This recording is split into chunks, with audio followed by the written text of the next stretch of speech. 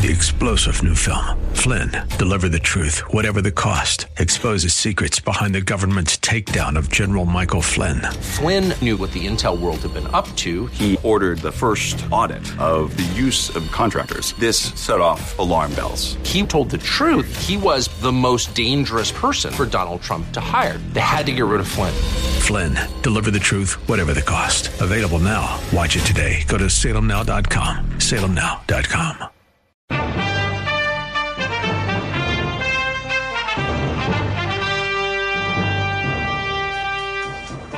Rick Warren and the undermining of the faith.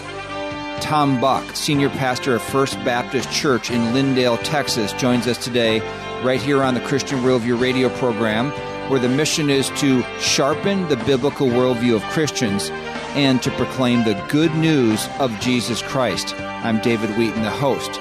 The Christian Worldview is a nonprofit, listener-supported radio ministry.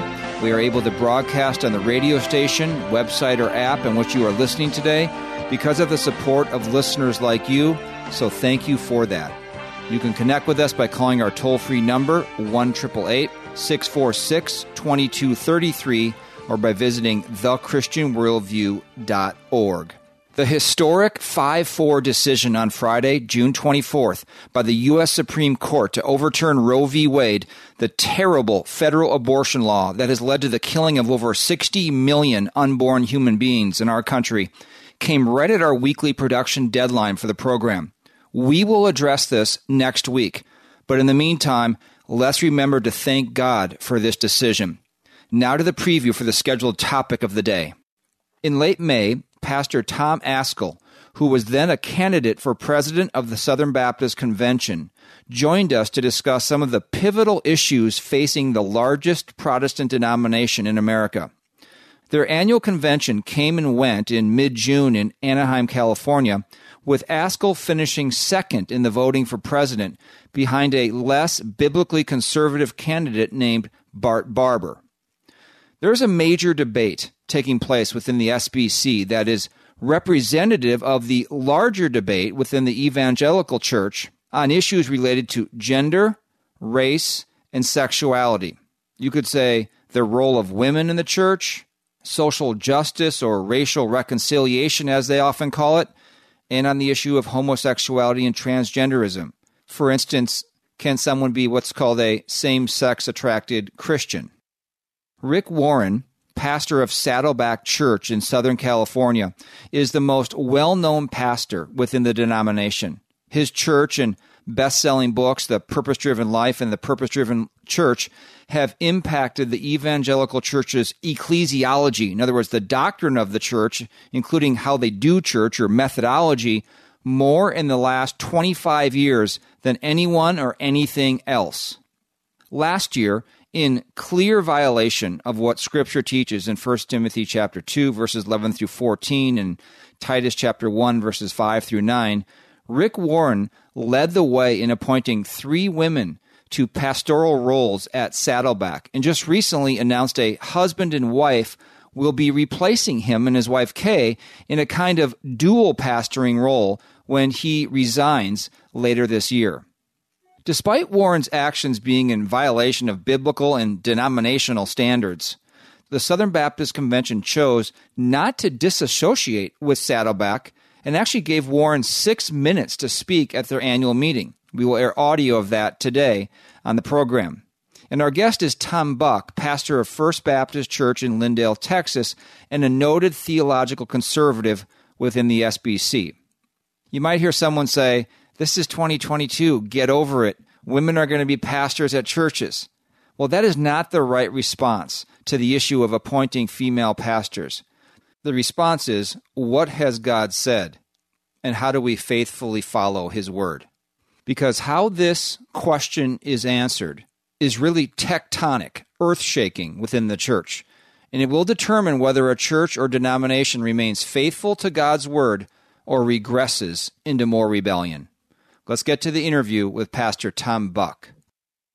Tom, the vote for president at the Southern Baptist Convention was about 60-40 in favor of Pastor Bart Barber over Pastor Tom Ascol.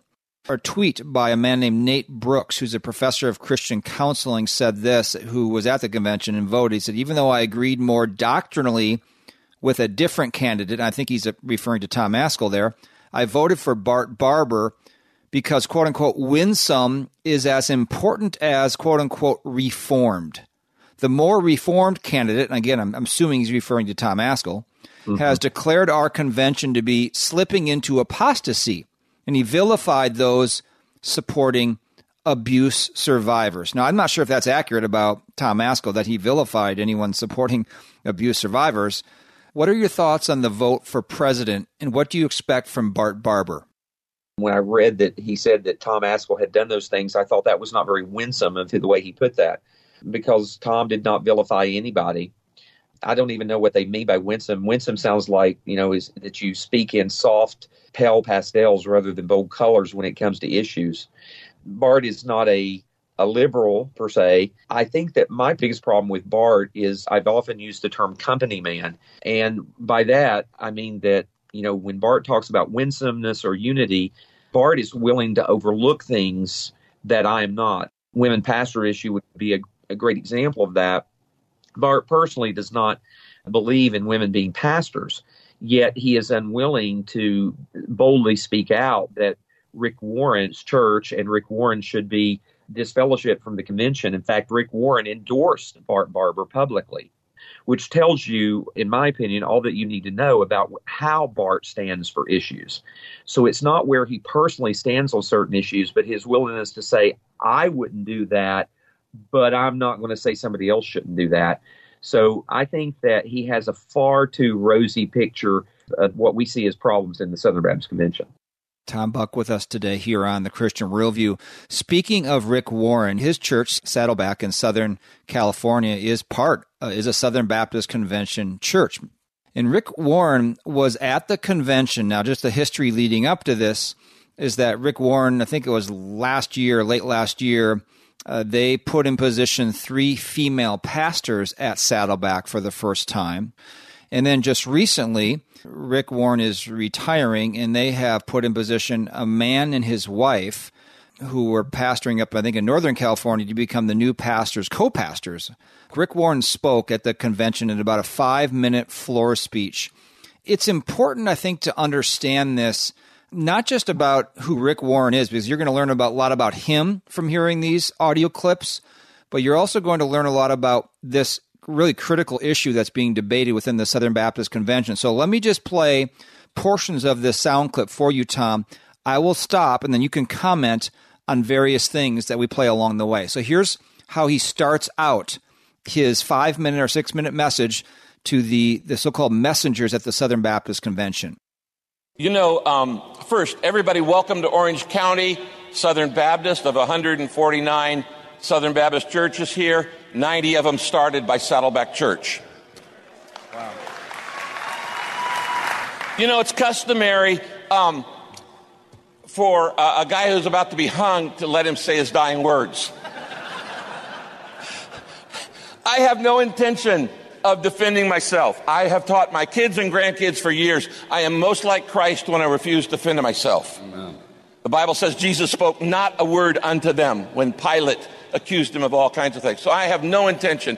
I have most of you on my mailing list anyway, and I can write you and tell you what I believe about the gift of pastoring as opposite from the office of pastoring. But I'm not here to talk about that. Let's stop there for the first bite here, Tom, and just get your thoughts on this. If I heard that correctly, Rick Warren is comparing those who have pushed back against him in Saddleback Church for appointing women to be pastors as somehow like Pilate questioning Christ. Your thoughts? He's setting himself up to be a martyr. He is framing the argument in a way that is unfair in every way. And if he really was being genuine, which he is not being genuine, he should have finished those sentences and walked out. Because if Jesus didn't say a word, Rick Warren followed that by several thousand words, if you will. And he did most certainly defend himself. He didn't walk away and send emails to us. He then decided that he would defend himself completely. I think one of the most troubling things in what he said is when he made the statement that 90 of those 149 churches were started by Saddleback that he was talking about. That's part of the problem in the Southern Baptist Convention, is that we have churches that for many years have been influenced by unbiblical thinking and ecclesiology that Rick Warren has been perpetuating for years. And so we are seeing the reaping of what we've allowed Rick Warren to sow. Tom Buck with us today on the Christian Worldview. What is the purpose-driven church? And is that any different than sort of the Bill Hybels model at Willow Creek of the seeker-sensitive church? Yeah, it's very similar to that. Some of the things that he said in his book were helpful. The church shouldn't be program-driven and a variety of things that he said. But he was developing a model for church growth, has come to be known as Saddleback Sam, where that he was designing the church based upon what the average person looked like, which interestingly enough, in the modern social justice movement, was a white male of the area in which he lived. And so the whole church was built upon what they perceived to be the average white male who lived in Orange County, where Saddleback was, and appealing to their desires of what they would feel comfortable in a church. So although he called it purpose-driven, it was really based upon what worldly thinking would be, how an unbeliever, the Saddleback Sam unbeliever, would be appealing to them to come and to hear the message. So he claims we're not changing the message, but we are going to adjust the way in which we appeal to the lost world based upon what they want to hear and what their desires and their worldview is, so to speak. Okay, let's hear the next part of the address by Rick Warren. Lunchtime, I wrote you a love letter, and I'd like for my possibly, likely last convention to read it to you. Kay and I could have not built Saddleback Church to its size and influence in any other denomination. I love Southern Baptist. I am a fourth-generation Southern Baptist pastor. My great-grandfather was led to Christ by Charles Spurgeon and sent to America as a church planter. Saddleback was sponsored by the North American Mission Board. I served on the staff of the California State Convention and the Texas State Convention as a teenager. Billy Graham picked me up when I was 18 and for the next 52 years mentored me, because I started at 16 years old, hired by the California Convention to preach youth revivals, and I had preached over 120 harvest crusades before I was 20. Billy took this long-haired, skinny Californian and mentored me for the next 52 years. He said at the beginning that Kay and I built Saddleback Church with SBC help. And then he linked himself with Charles Spurgeon in being almost a direct disciple of Billy Graham. What did you make of this, Tom? The way he starts it tells you is problematic. Kay and I built Saddleback. Kay has preached at Saddleback multiple times. So he clearly reveals in his thinking that, that she has been, and of course, every pastor's wife is an integral part of a pastor's ministry. There's no doubt of that.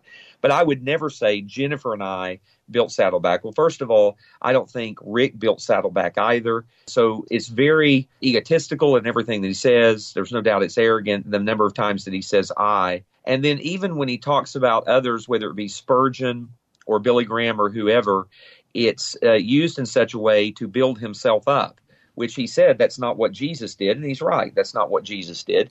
He said that's not what he was going to do, but that's exactly what he does do. But he says some things that are factual that we need to point out that are problematic. He says that Kay and he built it. I do believe that that's correct, that Saddleback is more built by him than it has been upon the Word of God. He says he could not have done it without the SBC. Sadly, I think he's absolutely right. The SBC makes it possible for monstrosities like Saddleback Church to be built and to flourish, and then to be platformed as a model for others to follow after.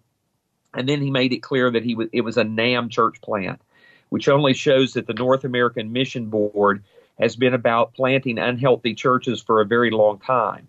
And so the fact that they're continuing to do that should be alarming to SBC, and the fact that the two people that are coming in, Andy and Stacy Wood, to take over for Kay and Rick Warren, are also both NAM related. Their church was a NAM church plant at Echo Church, And up until recently, when I pointed out that she was a woman preacher, Stacy Wood, who was a co-pastor at that church, NAM was having them train as a church other NAM church planters as a part of the SEND network. So the biggest problem in this section of Rick Warren is not what he said that might be false, but actually all the things he said that would be true, which are the SBC problems that still exist today. We will have more Rick Warren churches because the SBC and NAM continues to platform such people. Tom Buck with us today here on the Christian Worldview radio program, the senior pastor of First Baptist Church in Lindale, Texas, part of the Southern Baptist Convention. Let's get to the next soundbite, audio clip from that message by Rick Warren, where he talks about ad nauseum statistics and specific statistics about what he's compiled as to the scope and scale of his ministry. Here's my love letter to you, because I really am grateful. If this is my last convention, because of Southern Baptist polity, I was allowed to serve one church for life. That's not possible in most denominations. And grew it to become the largest church in this convention. Because Southern Baptists gave me a passion for evangelism and mission, we baptized 56,631 new believers. And as a Southern Baptist Church, sent 26,869 members overseas to 197 nations. Because Southern Baptists taught me the value of a membership covenant.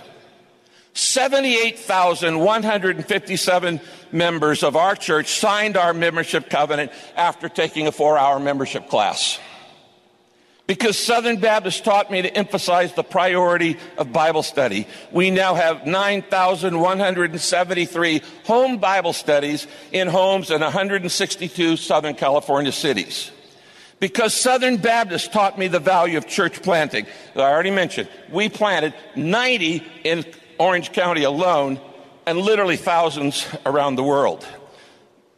Because Southern Baptists taught me to honor and love the local church, I've had the privilege for 43 years of training 1.1 million pastors. Sorry friends, that's more than all the seminaries put together. I owe you all so much. So I sincerely say, thank you, Southern Baptist, for shaping my life. The verse comes to mind, let another man praise you and not your own lips. For a pastor, and a very notable pastor, to be going over your so-called results, it hit me very, very as boastful and arrogant. What are your thoughts on that? Rick Warren was feeding Southern Baptists what they love to eat. That's all he was doing. Rather than saying, here's how God's word shaped me. Here's what God's word has done for my thinking. He is feeding Southern Baptists the numbers they love to hear. What is it that Southern Baptists love to hear? How many baptism numbers we have, how many numbers we have for this and that. That we talk about that we have 14 million members in the Southern Baptist Convention, although you could not find 11 million of them if you even tried on any given Sunday. He is boasting about himself because Southern Baptists as a whole love to boast about themselves. If you were to listen to any entity speech that was given at the Southern Baptist Convention, it would have been saying the similar things, how wonderful the entity is, how that we've done wonderful things and given all the numbers about how great the Southern Baptists are, because that's part of the problem in the Southern Baptist Convention. It's the most telling part of his speech. So everybody can rip on Rick Warren for being self-aggrandizing. He has learned well what Southern Baptists like to eat, and he served it up to us in grandiose style. Okay, more with Tom Buck after some ministry announcements. You are listening to the Christian Worldview. You can help us sharpen the biblical worldview of Christians and proclaim the good news of Jesus Christ by calling 1-888-646-2233, visiting thechristianworldview.org, or writing to Box 401, Excelsior, Minnesota, 55331. And God loves you so much, He became a human being, suffered and died on the cross to take the punishment for the sin of the world. That means you don't have to end up in hell. God can legally forgive your sins because He's the lover of your soul. And then Jesus rose from the dead and defeated death. Mario, if you give up the battle and just say, God, I'm a rebel, and you repent and trust in Christ, God will forgive every sin you've ever committed and grant you everlasting life as a free gift. Do you believe what I'm saying? Yes. It's the gospel truth. I wouldn't lie to you. Ray Comfort is a tireless proclaimer of the gospel and a sharp defender of the faith. Did you know that Ray has written the commentary for the Evidence Study Bible, a New King James Version that is chock full of evidence for the faith and instruction on evangelism? To purchase the Evidence Study Bible, go to thechristianworldview.org or call 1-888-646-2233 or write to Box 401, Excelsior, Minnesota, 55331. Be sure to take advantage of 2 free resources that will keep you informed and sharpen your worldview. The first is the Christian Worldview Weekly Email, which comes to your inbox each Friday. It contains a preview of the upcoming radio program, along with need-to-read articles, featured resources, special events, and audio of the previous program. The second is the Christian Worldview Annual Print Letter, which is delivered to your mailbox in November. It contains a year-end letter from host David Wheaton and a listing of our store items, including DVDs, books, children's materials, and more. You can sign up for the weekly email and annual print letter by visiting thechristianworldview.org or calling 1-888-646-2233. Your email and mailing address will never be shared, and you can unsubscribe at any time. Call 1-888-646-2233 or visit thechristianworldview.org. Welcome back to The Christian Worldview. I'm David Wheaton. You can visit our website, thechristianworldview.org, to get connected with this nonprofit radio ministry. Now back to the interview with Pastor Tom Buck. Tom, now this next audio clip from Rick Warren's message is really short, but there's a really deep theological point he is making in this next portion of his message. You're never going to find another Baptist who agrees with you completely on everything. There are Baptist brothers here today who don't believe Jesus died for the whole world. But we imagine somehow get along with them. Okay, so now that was a big tell as to what Rick Warren believes about atonement. And so the question is, Tom, if Jesus paid the penalty for the sins of the entire world, of every sins in the world that they're paid for, the conclusion to that would be that everyone is then going to heaven. Answer that theological question that he just made. Yeah, it's probably one of the biggest misrepresentations that's made of those who believe in particular redemption. The issue of atonement is not whether Christ died for the whole world, the way he frames that, but what the extent of the atonement was and what it was meant to accomplish. So everyone limits the atonement that's a true Christian, either in application or scope. So anybody who believes in universal atonement believes that everybody's saved. So if the atonement of Christ is applied to everyone in a universal fashion, then absolutely everyone's saved. No one believes that. No Southern Baptist believes the Baptist Faith and Message believes that. They would at least believe the atonement is only applied when someone believes. Those of us who believe that it's in scope, we believe that when Christ died on the cross, he actually accomplished salvation and provided atonement for all who would believe. So we're not saying that there are not effects that even unbelievers receive under common grace because of the death of Christ. We're saying that when he went to the cross, he actually accomplished salvation. He didn't just make salvation possible, he accomplished it. And that shot that Rick Warren was taking was actually, I believe, at Tom Ascol, because he knows Tom Ascol believes in particular redemption. He endorsed Bart Barber, who does not believe in that. And that was just a side shot, I think, in the kidneys that he took, and a cheap shot, because it's not what we believe the way he framed it. Okay, one more soundbite here from Rick Warren's message, where he gives his conclusion. So as Western culture grows more dark, more evil, more secular, we have to decide, are we going to treat each other as allies or adversaries? Second, since this is the year 2022, that means we are 2022 years from the birth of Christ. Now, we know Christ started his ministry at 30 years of age. Luke tells us that. Had a 3.5-year ministry. Christ died in AD 33. He was resurrected in AD 33. He gave the Great Commission in AD 33. He sent the Holy Spirit and started the church in AD 33. That means 2033, just 11 years from today, is the 2000th anniversary of the Great Commission.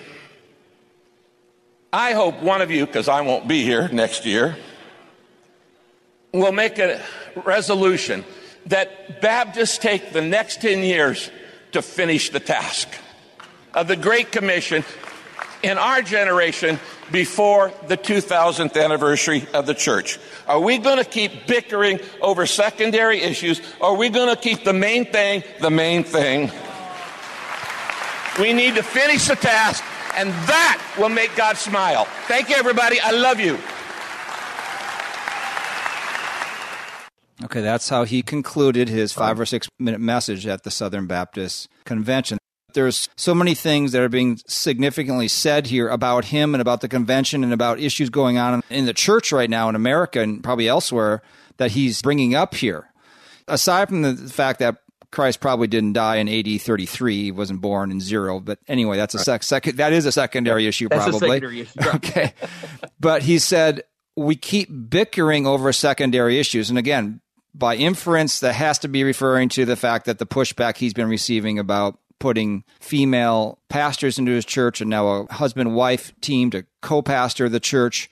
Talk about how he uses the Great Commission to sort of shame those who would push back on unbiblical positions he's taking.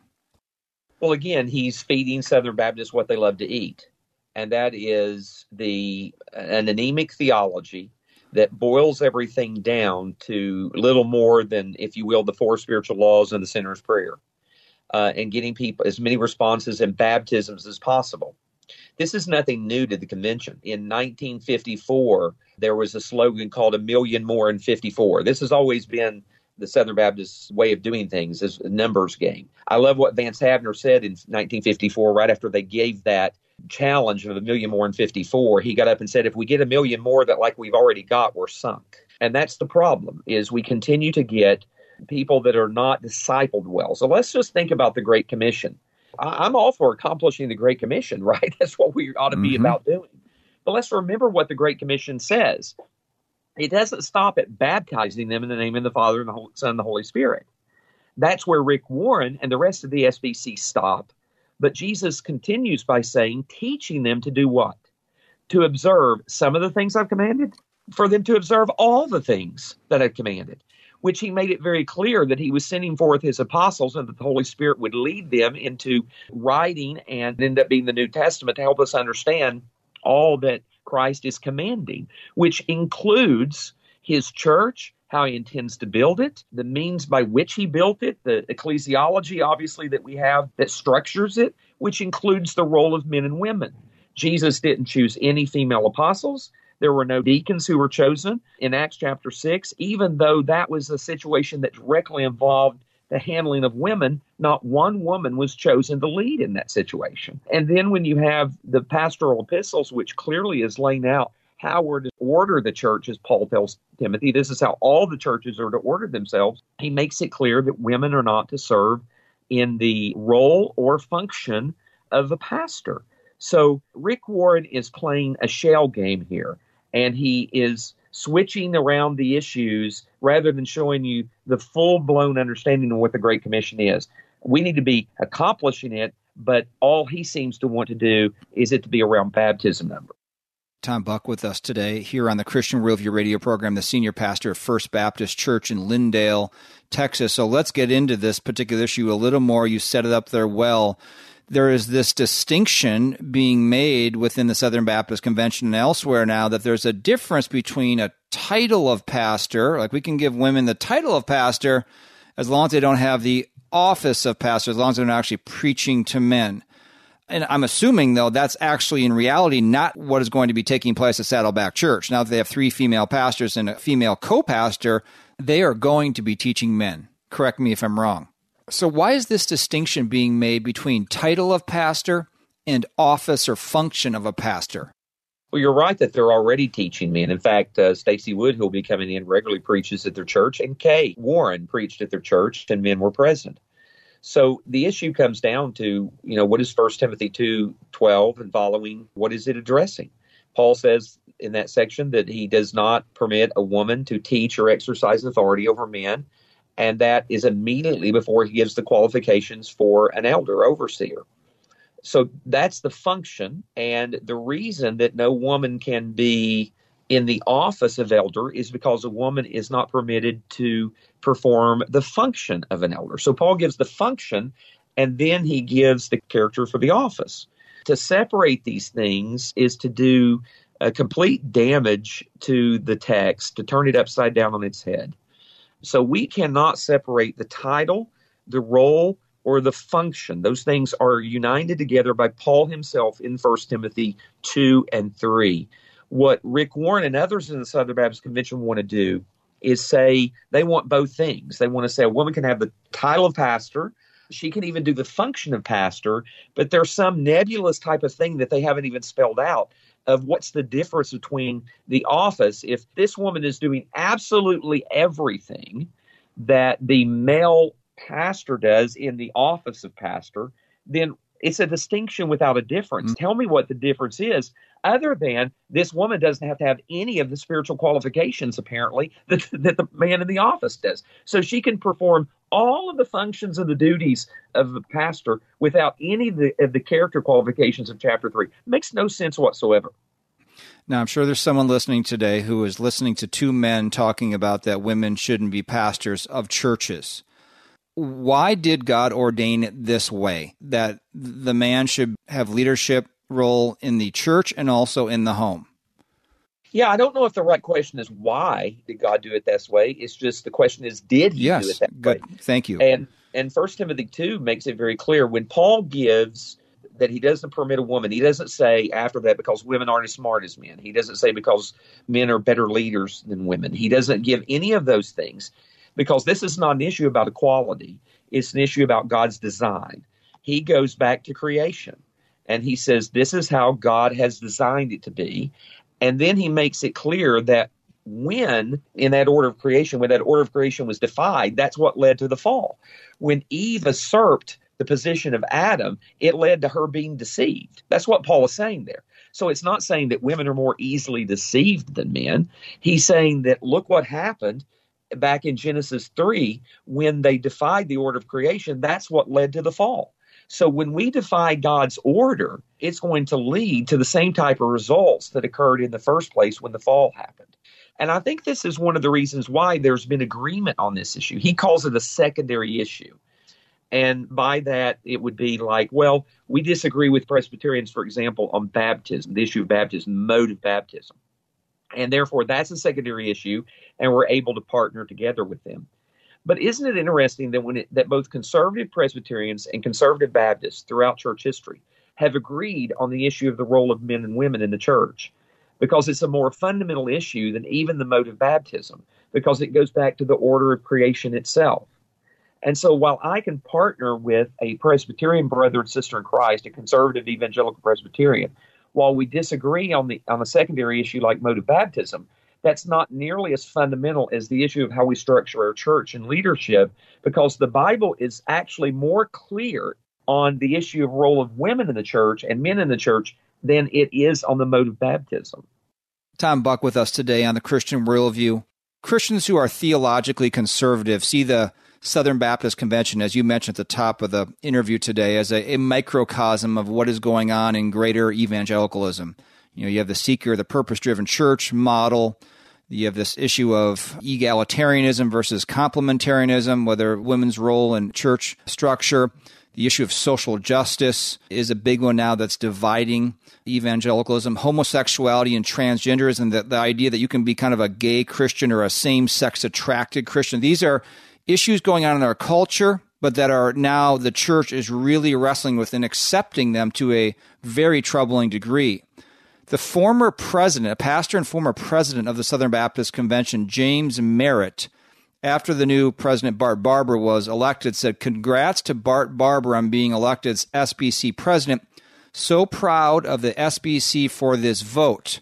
Our convention is headed in the right direction, and there is no," and he capitalized all caps, "there is no drift, none. Ignore anyone who says otherwise." How does this drift happen, and how can it be denied? Let's just take the facts, because one of the things that someone has said before is, if you want to understand things, put a bag over the people's heads, so to speak, and just watch what they do. So, there may be a lot of good things to say about James Merritt, but here's what we know. He has very recently, within the last few months, openly tweeted in support of his son, who is a open homosexual, and was promoting a sermon that his son preached that was completely unbiblical in a variety of ways. So here you have James Merritt promoting a homosexual preacher, happens to be his son. I understand that. There's probably some blindedness that he has regarding that because of his love and affection for his son. But that's the point. He is obviously, at the very least, blind to these things. He has softened his views on even issues like same-sex attraction and homosexuality in favor of showing public support to his son. So he's compromised, if you will, in that, and therefore he's either incapable, compromised, or unwilling, or complicit. I don't know which it is regarding what's going on in the SBC. There is no doubt that there's a drift. It's very clear that there is. And if you can't see the fact that half of the messengers got up and applauded Rick Warren after his love letter to himself and his promotion of women pastors, then you are just willfully blind. So I think there's a clear movement in the SBC. I think some people are probably have motives that are nefarious, while others are just so blinded by their love for the SBC that they're unwilling to see the problems that are just screaming at them right in the face. What do you say to someone today to encourage them to hold the main things, and to walk away from this conversation not just being discouraged about the state of the church? We need to be taking the gospel of Jesus Christ to a lost world, and we need to be holding that hope out to them. But we don't do that by any means necessary. We do it directly by how Jesus told us to do it, which is to teach those who come to Christ to observe all things that he has taught.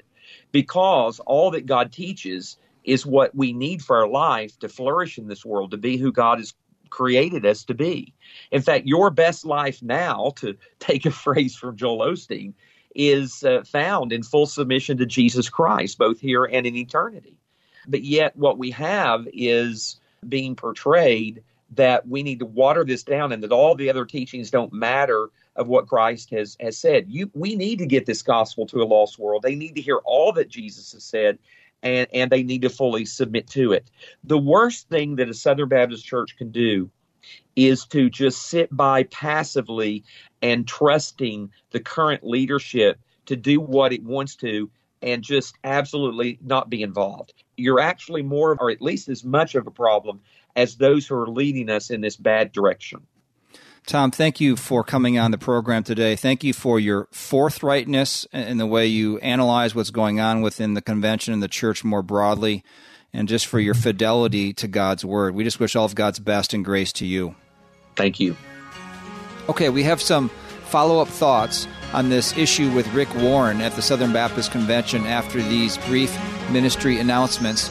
You are listening to the Christian Worldview. You can support this nonprofit radio ministry by calling 1-888-646-2233, visiting thechristianworldview.org, or writing to Box 401, Excelsior, Minnesota, 55331.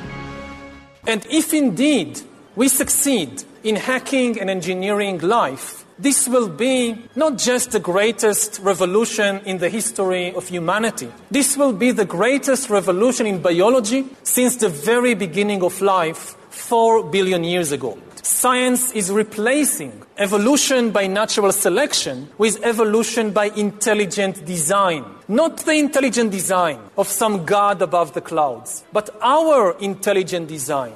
That was Yuval Noah Harari, a leading advisor to Klaus Schwab of the World Economic Forum. Dystopian scenarios like this will likely mark the days leading up to the return of Christ.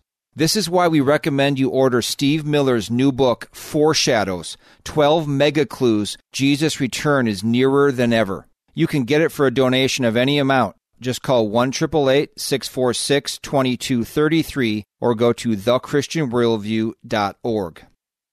Be sure to take advantage of 2 free resources that will keep you informed and sharpen your worldview. The first is the Christian Worldview weekly email, which comes to your inbox each Friday. It contains a preview of the upcoming radio program, along with need-to-read articles, featured resources, special events, and audio of the previous program. The second is the Christian Worldview annual print letter, which is delivered to your mailbox in November. It contains a year-end letter from host David Wheaton and a listing of our store items, including DVDs, books, children's materials, and more. You can sign up for the weekly email and annual print letter by visiting thechristianworldview.org or calling 1-888-646-2233. Your email and mailing address will never be shared, and you can unsubscribe at any time. Call 1-888-646-2233 or visit thechristianworldview.org.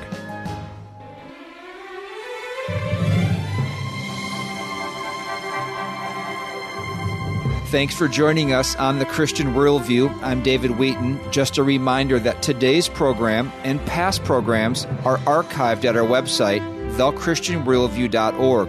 Transcripts and short takes are also available. Now back to the topic of the day on Rick Warren and the undermining of the faith.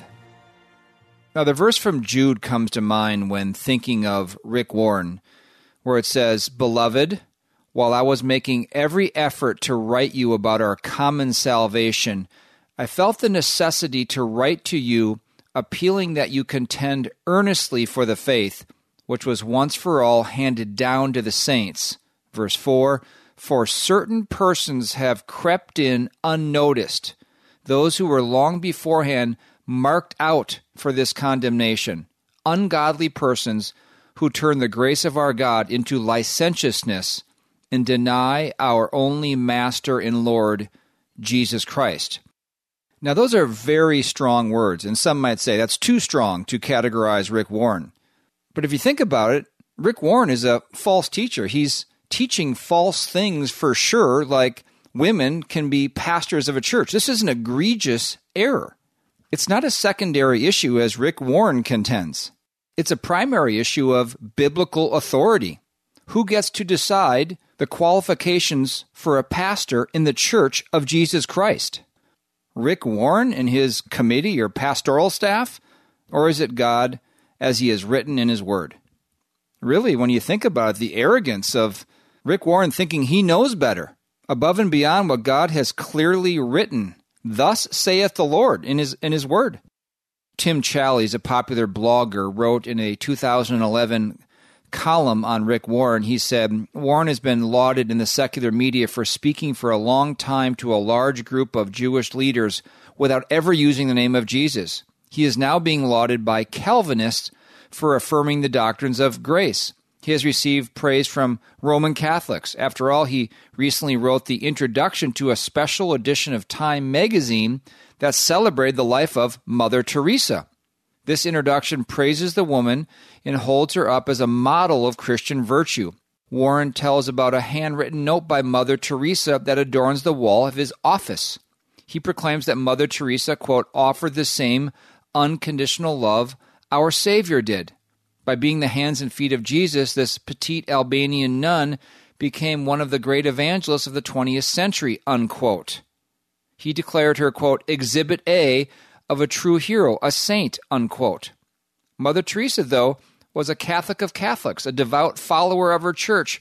She was also a universalist, Challies writes, and one who saw no reason to seek to convert people to the gospel. That from Tim Challies. So Warren takes conflicting positions depending on his audience, which just creates confusion and sort of gives him this plausible deniability. You can probably find something good that Rick Warren wrote and something that's clearly unbiblical that he's said or written elsewhere.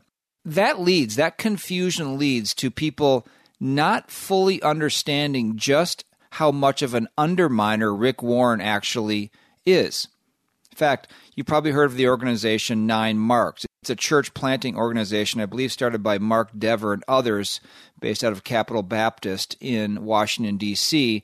They had a 2010 review of Warren's book, The Purpose-Driven Church, where they wrote, "Indeed, Warren is part of our own household.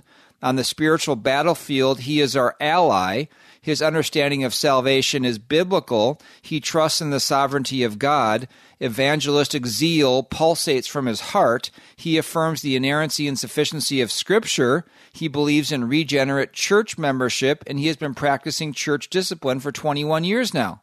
In fact, his beliefs and values are ours in so many ways that we are wary of questioning his methods, lest we be seen as turning our turrets on our own trenches. What's more, his evident productivity in evangelism is nearly unrivaled, which makes his methods seem sacrosanct, and critically evaluating them taboo." So there you go. Rick Warren is sort of whatever you perceive him to be, and that's how he's able to undermine things that he wants to rebel against in God's Word. So just 2 points on Rick Warren. Underminers, or false teachers, maybe that's the more biblical word, are intelligent and shrewd. They creep in sort of unnoticed. Now, he's not unnoticed. He's very noticed. But he's skilled at coming across as your good buddy. But he understands the issues he's dealing with. And he understands people and how to manipulate and move people. So notice what he does, and I won't play the audio again. We have that 6-minute message linked at thechristianworldview.org if you want to hear it again. I would actually encourage you to watch that video again, where he thanks the Southern Baptist Convention over and over. He gets emotional and tears up. He uses humor. He creates a straw man about being hung and saying his last words, knowing full well he's not going to get hung. He knows the majority of the SBC is on his side. And so he makes himself this victim. Then he compares himself to Christ. And yes, Christ never needed to respond to anyone who accused him of anything because everything he did was perfectly right. So Rick Warren is saying, what I'm doing is right, and I have no need to answer my critics. And critics aren't just critics. They're like the ungodly Pilate who interrogated Christ and had him led off to be crucified. What a comparison. This decision by Rick Warren to select 3 female pastors at his church, and then a man and a woman to lead the church, this was not a spontaneous decision. He knows exactly what he is doing. To be clear, what he is doing, he is rejecting the God of Scripture, and also, to a lesser extent, less important extent, the tradition of 2,000 years of, let's say, Orthodox church history. And he knows this very well. I mean, these passages in the New Testament that Paul wrote to Timothy and Titus cannot be interpreted correctly any other way. 1 Timothy 2, verse 11, a woman must quietly receive instruction with entire submissiveness, but I do not allow a woman to teach or exercise authority over a man, but to remain quiet. For it was Adam who was first created, and then Eve. And it was not Adam who was deceived, but the woman being deceived fell into transgression. And as Tom Buck mentioned today, this is not an issue of value or worth or capability. It's a design that God established from the very beginning for his own good purposes. And then read for yourself Titus chapter 1, where it talks about the character qualities of a pastor or elder in a church, and also what gender, male, he is to be. So Rick Warren thought about this and concluded that he has a better way, a purpose-driven way, than the way God designed the church and the home to be. So that's the first point, that underminers or false teachers are shrewd and intelligent, no doubt. Number 2, they're also very skilled at using truth to undermine the faith. If you look at the tenets of the purpose-driven church from his book, there's 5 points, 5 purposes of the church that he pulls from the Great Commandment to love God and love your neighbor, and the Great Commission. So he kind of merges those 2 together to form these 5 purposes of the church. The first one is worship.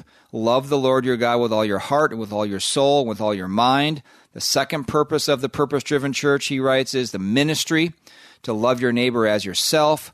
The third purpose is evangelism. That's from the Great Commission, Matthew 28. Go, therefore, and make disciples. The fourth purpose, he writes, is fellowship, baptizing them, again from the Great Commission, identification with a Christian community. And number 5 is discipleship, teaching them to obey all that I command you, again in the Great Commission. Now, all those sound just wonderful, right? Straight from the Bible, so how can it be wrong? Well, the devil is in the way, pun intended. These are implemented. How these 5 things, these 5 purposes, are taken by Rick Warren and used pragmatically to gear the church for the culture. It's a model for attracting non-believers for church growth. These 5 points sound great, like lots of churches have good doctrinal statements that sound like they're biblical, but the proof is in what they teach and what they do week to week. And the purpose-driven model is really nothing different than the seeker model of gearing church not for the sound teaching of the saints, for fellowship, communion, and prayer, all to the glory of God with fidelity to God in His Word, but primarily for the culture around you. Because if you just say Jesus or gospel or Great Commission enough, people's defenses will be let down. And that's what Rick Warren is very skilled at. Or giving lots of spectacular numbers, the number, the thousands of churches they've planted, and the people have been saved, the 1.1 million pastors who have been trained. That's irrelevant. Faithfulness to God and fidelity to Him is the standard. And the question really is, what kind of churches are being planted? Are these churches that are honoring to God and His Word? What kind of Christians are supposedly being saved? Are these Christians that accurately handle the word of truth? What kind of pastors are being trained for pastoral ministry? And since He's creating disciples in His own unbiblical way, our response should be not, wow, this person's amazing who's done so many great things for the kingdom. We should be saying, this is terrible that Rick Warren has led this many people, this many churches, this many pastors down the wrong road toward pragmatism while violating God's word. This is why Paul wrote to Timothy, an under-pastor to Paul, so to speak. He said, pay close attention to yourself and to your teaching. Persevere in these things, for as you do this, you will ensure salvation both for yourself and for those who hear you. It wasn't about accumulating these numbers and keeping track of them and then boasting about them. It's about fidelity to God and paying close attention to God's Word. Thank you for joining us today on the Christian Worldview radio program. In just a moment, there will be information on how you can hear a replay of today's program, order transcripts and resources, and support this nonprofit radio ministry. Be encouraged. We may live in a challenging church of underminers. But remember this, Jesus Christ and His Word are the basis, and they are the same yesterday and today and forever. We need fidelity to Him. So until next time, think biblically, live accordingly, and stand firm. The mission of the Christian Worldview is to sharpen the biblical worldview of Christians and to proclaim the good news of Jesus Christ. We hope today's broadcast encouraged you toward that end. To hear a replay of today's program, order a transcript, or find out what must I do to be saved, go to thechristianworldview.org or call toll-free 1-888-646-2233. The Christian Worldview is a listener-supported, nonprofit radio ministry furnished by the Overcomer Foundation. To make a donation, become a Christian Worldview partner, order resources, subscribe to our free newsletter, or contact us, visit thechristianworldview.org, call 1-888-646-2233, or write to Box 401, Excelsior, Minnesota 55331. That's Box 401, Excelsior, Minnesota 55331. Thanks for listening to the Christian Worldview. 3-star general Michael J. Flynn, head of the Pentagon Intelligence Agency, knew all the government's dirty secrets. He was one of the most respected generals in the military. Flynn knew what the intel world had been up to. He understood its funding. He ordered the first audit of the use of contractors. This set off alarm bells. The explosive new documentary, Flynn, Deliver the Truth, Whatever the Cost, uncovers the facts behind this scandal. Flynn told the truth. He was the most dangerous person for Donald Trump to hire. I find out the worst enemy that I'm going to face in my life is right here in America. They took my assessment and they wanted me to change it. And I was like, I'm not changing it. They had to get rid of Flynn.